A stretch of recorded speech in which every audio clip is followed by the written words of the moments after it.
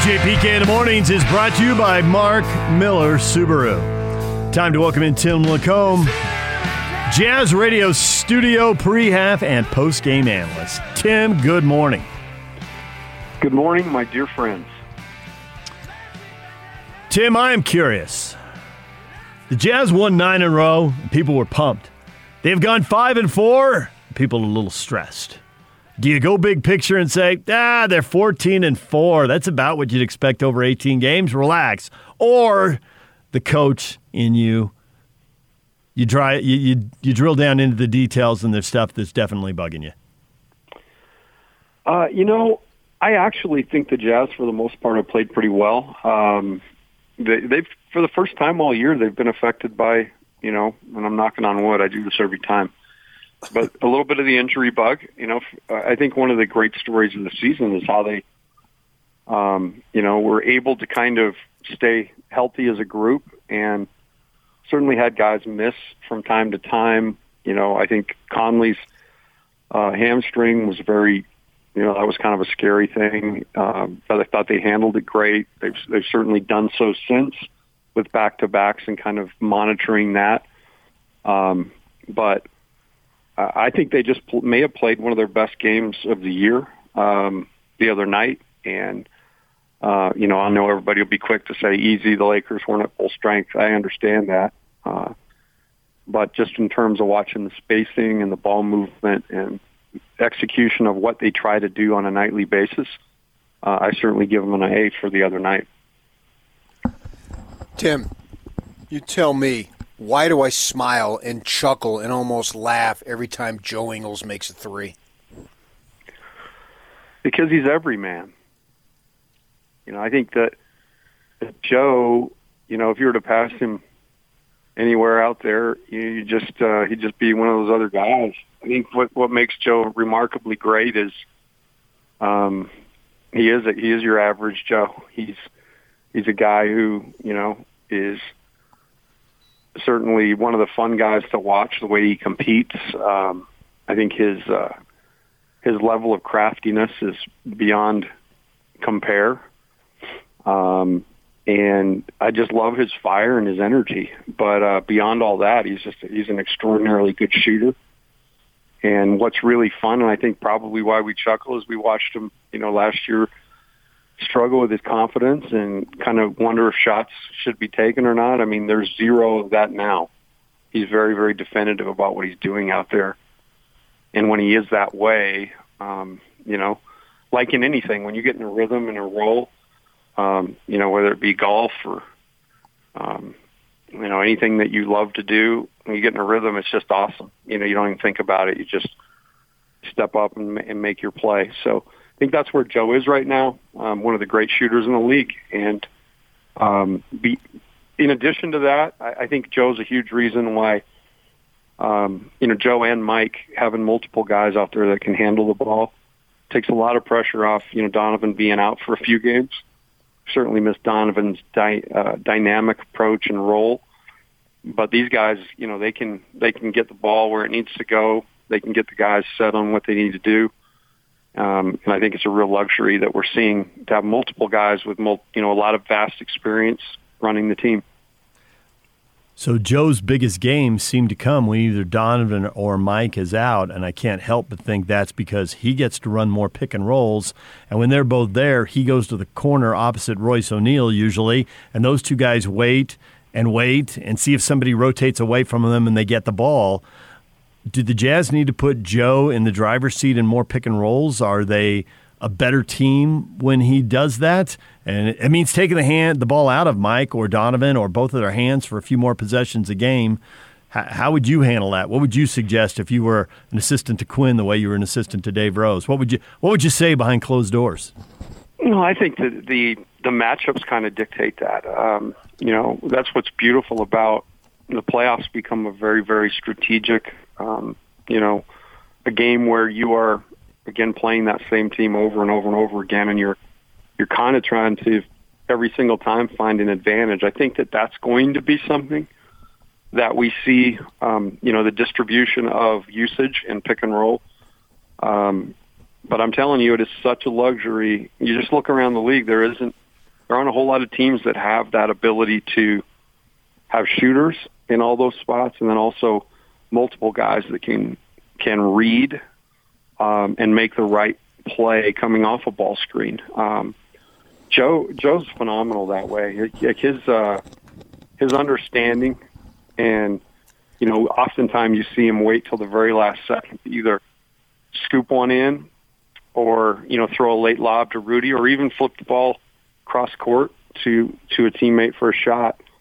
I think he possesses a really, really keen understanding of the defense, and I certainly would be a fan of moving that distribution around as matchups indicate that it's a positive thing. And I think that's where Quinn and his staff have been phenomenal.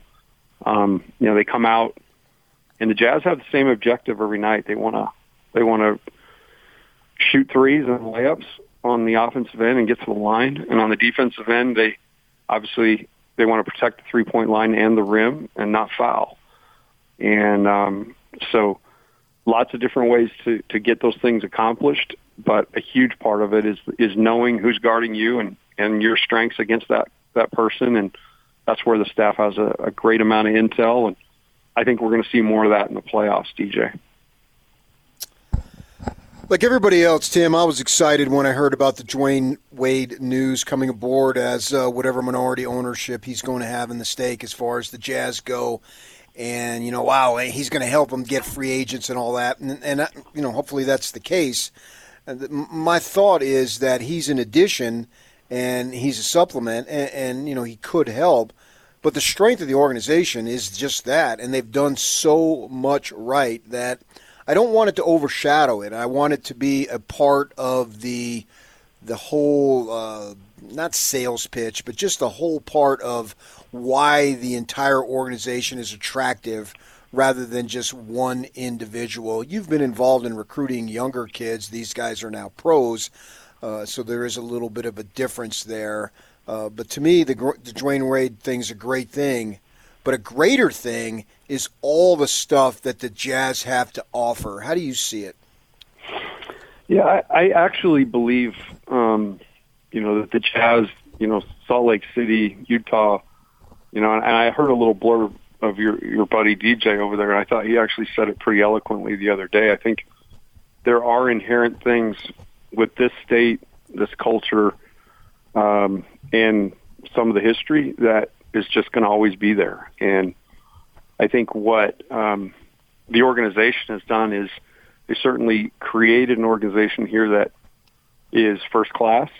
I think the Millers did a great job of putting this franchise in a position constantly to be successful. And that's really hard to do. I mean, you look around the league and you see teams really flounder for long periods of time. And, this organization did a great job with the resources it had. I think each and every person that's worked for the organization in different roles throughout the history, has created a franchise that we all can get behind and get really excited about. But that being said, I think there's a lot of different things that have really kind of hurt through the years. And I think Ryan has the foresight to say, let's address some of that stuff. It's not just, let's be very, very out there with how we feel. And I think this move does a couple different things. Number one, I think it's huge that it gives, Dwayne a seat at the table. I think there's a lot of organizations that are willing to bring guys, former guys on and things like that as ambassadors. But in this instance, to be able to actually have a seat at the table is huge. I think the second thing, and you mentioned it, is the free agent situation and the recruitment of players. Recruiting and players are the lifeblood of our organization. That's that way in high school. It's that way in college. You're going to be as good. Your coach is awesome, but you're going to be as good as your players can be. And so you constantly have to go out and find the very best players that fit, you feel great about, and bring them in. And that's been a stumbling block through the years a little bit. And so to have somebody out there that actually has done this at the highest level in a different place and can speak to the great things about this place is huge. And then I think the third thing I would mention is just the expertise with the current players. Can you imagine, at least me growing up, a guy like Dwayne Wade for these guys is, for me is a Larry Bird or a Magic, and to have the daily association. And I know that Dwayne is very, very involved. I think he will be. And, I know when he was here, I talked to a couple of people that, the guys spent a ton of time in the locker room, more time in the locker room that night than they typically do because he was there and he's talking to guys. And so I think all those things kind of together make this extraordinarily cool. I've gone on record. I think Ryan Smith's going to bring a championship to Utah. With this organization, I think it's going to happen. When, Tim? When? Yeah, right. You know what? I don't know when. As soon as that's revealed to me, I will. Revealed? It makes me a little nervous. Culture, right? Yak is applauding you. That was a PK level play right there. Good job. Okay, I'm learning. I'm getting better. I think hanging around. I've been a rookie, and I see the vets. Every opportunity I can, I study you guys. So, no, but honestly, I think that's the end game, and it's always been something that we've hoped for, but never overtly talked about. And I think that's the difference. I think we're going to knock down things that have been stumbling blocks, and we're going to have a parade down, I guess it would be Main Street, right? It could be State. Hard to know. State Street. Down on Main Street. We need it down on Main Street. That's a PK, too, just randomly singing a lyric. Maybe it could be a long parade. They could go down State Street and come back up Main Street. No. It starts in Logan and goes down to St. George. That would be really cool, wouldn't it? US 89, lined with people. Hey, and I'll probably tell you this. That's probably what Ryan would do because he does things bigger than most. So, don't count that out. We could have perhaps a barnstorming tour all the way to St. George. That'd be pretty cool.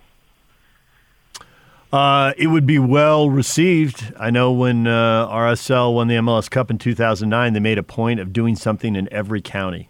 And I didn't see what happened in all these counties or anything. It's not like the torch relay, but the torch relay would be another example. People embrace it all over the state, so that would work. That would work. You guys have seen the new intro when they intro the team, and they get little snippets of people all over the state of Utah. They've got people in the city, and they've got ranchers, and the thing that stood out to me is it really is. It's the fabric of our state is certainly changing, and I think that's what's exciting is this move kind of signifies all the different things that are going on, and I'm telling you, you got to believe it. But I think that this is one huge step in what I'm talking about here, and we'll see kind of the dividends play out as time goes on. So I'm curious what you think right now of all the teams that have guys out. Harden is now hurt in Brooklyn, and they are saying it's back to square one, so it sounds bad. And I've heard LeBron is, we've all read that he's weeks away, and there's only 4 weeks left in the season. Don't these guys need a little bit of a runway, playing together, getting in the flow? I mean, it's not, you can't just throw an all-star team together and just throw some guy in for a week or 10 days before the playoffs and have it all work, can you? Well, I made the mistake about this time last year at watching a Lakers team that was, I would say, close to floundering at the time, with LeBron, AD in and out of the lineup. And I made the mistake of saying, I don't know that they can do this. And I really do think you have to kind of, at least in LeBron and AD's case, the greatness of those two guys and the fact they won it last year. I'm with you. Typically, yeah, you do need a runway. That's why they have a preseason. But I think these guys are, we're seeing them in street clothes right now. I imagine they're getting some work in. When they do play, it changes the whole dynamic of that team. Mm-hmm. And, the thing that stood out to me the other night without them is just their length. They're just so big. They're so long. And you saw it affect the Jazz early in that game when they were really putting a lot of pressure. But I think the Jazz found something there that night against them. They really started to play on direct lines and put pressure, on the rim, which really caused other guys to have to give help that they didn't want to give. And it popped things for the Jazz. I think league-wide, the injury thing at this point is now it's one of those things that we all have to monitor and watch. But I think like Quinn said, the only thing the Jazz can control is what the Jazz do on a nightly basis. And, they got an opportunity tonight to go, as somebody pointed out, it's a palindrome game. David Locke brings up the palindrome all the time, but the records are exactly the same in a palindrome. And so this is a game the Jazz should win. But I remember Houston coming in here and giving the Jazz fits, So you can't take any game for granted, regardless of who's playing and who's not. I think the most important thing for the Jazz, like Quinn said the other night, is finding ways to get better. Finding little things that perhaps, like you mentioned, DJ, Joe handling the ball and his usage, this may be something that spurs some activity in the playoffs. They find some things they can go to. Certainly the other night we saw Ilyasova go crazy from, so you wonder, in a certain situation, do the Jazz play with a stretch, put a stretch five out there at times and maybe have Ilyasova play some of those minutes the Favors is getting if the matchup's right. So those are the things you're looking for here in the last 4 weeks. Well, Tim, we don't want you to use all your good material here. That's a lie, we do. But we know you've got a show coming up yourself, 5 o'clock for the pregame show today, and we will hear you then. Always a pleasure, guys. Thanks so much. All right, Tim LaComb, Jazz Radio Studio pre-half and post-game analyst, and we'll hear him tonight with Jake Scott. Pregame at 5, and the game tips off at 6. The palindrome game. The Jazz are 43-15. Houston, mirror image, 15-43. A mere 28 games back, PK. They're right there. Yeah, they've been eliminated. DJ and PK, more in a moment on 97.5 and 1280 The Zone.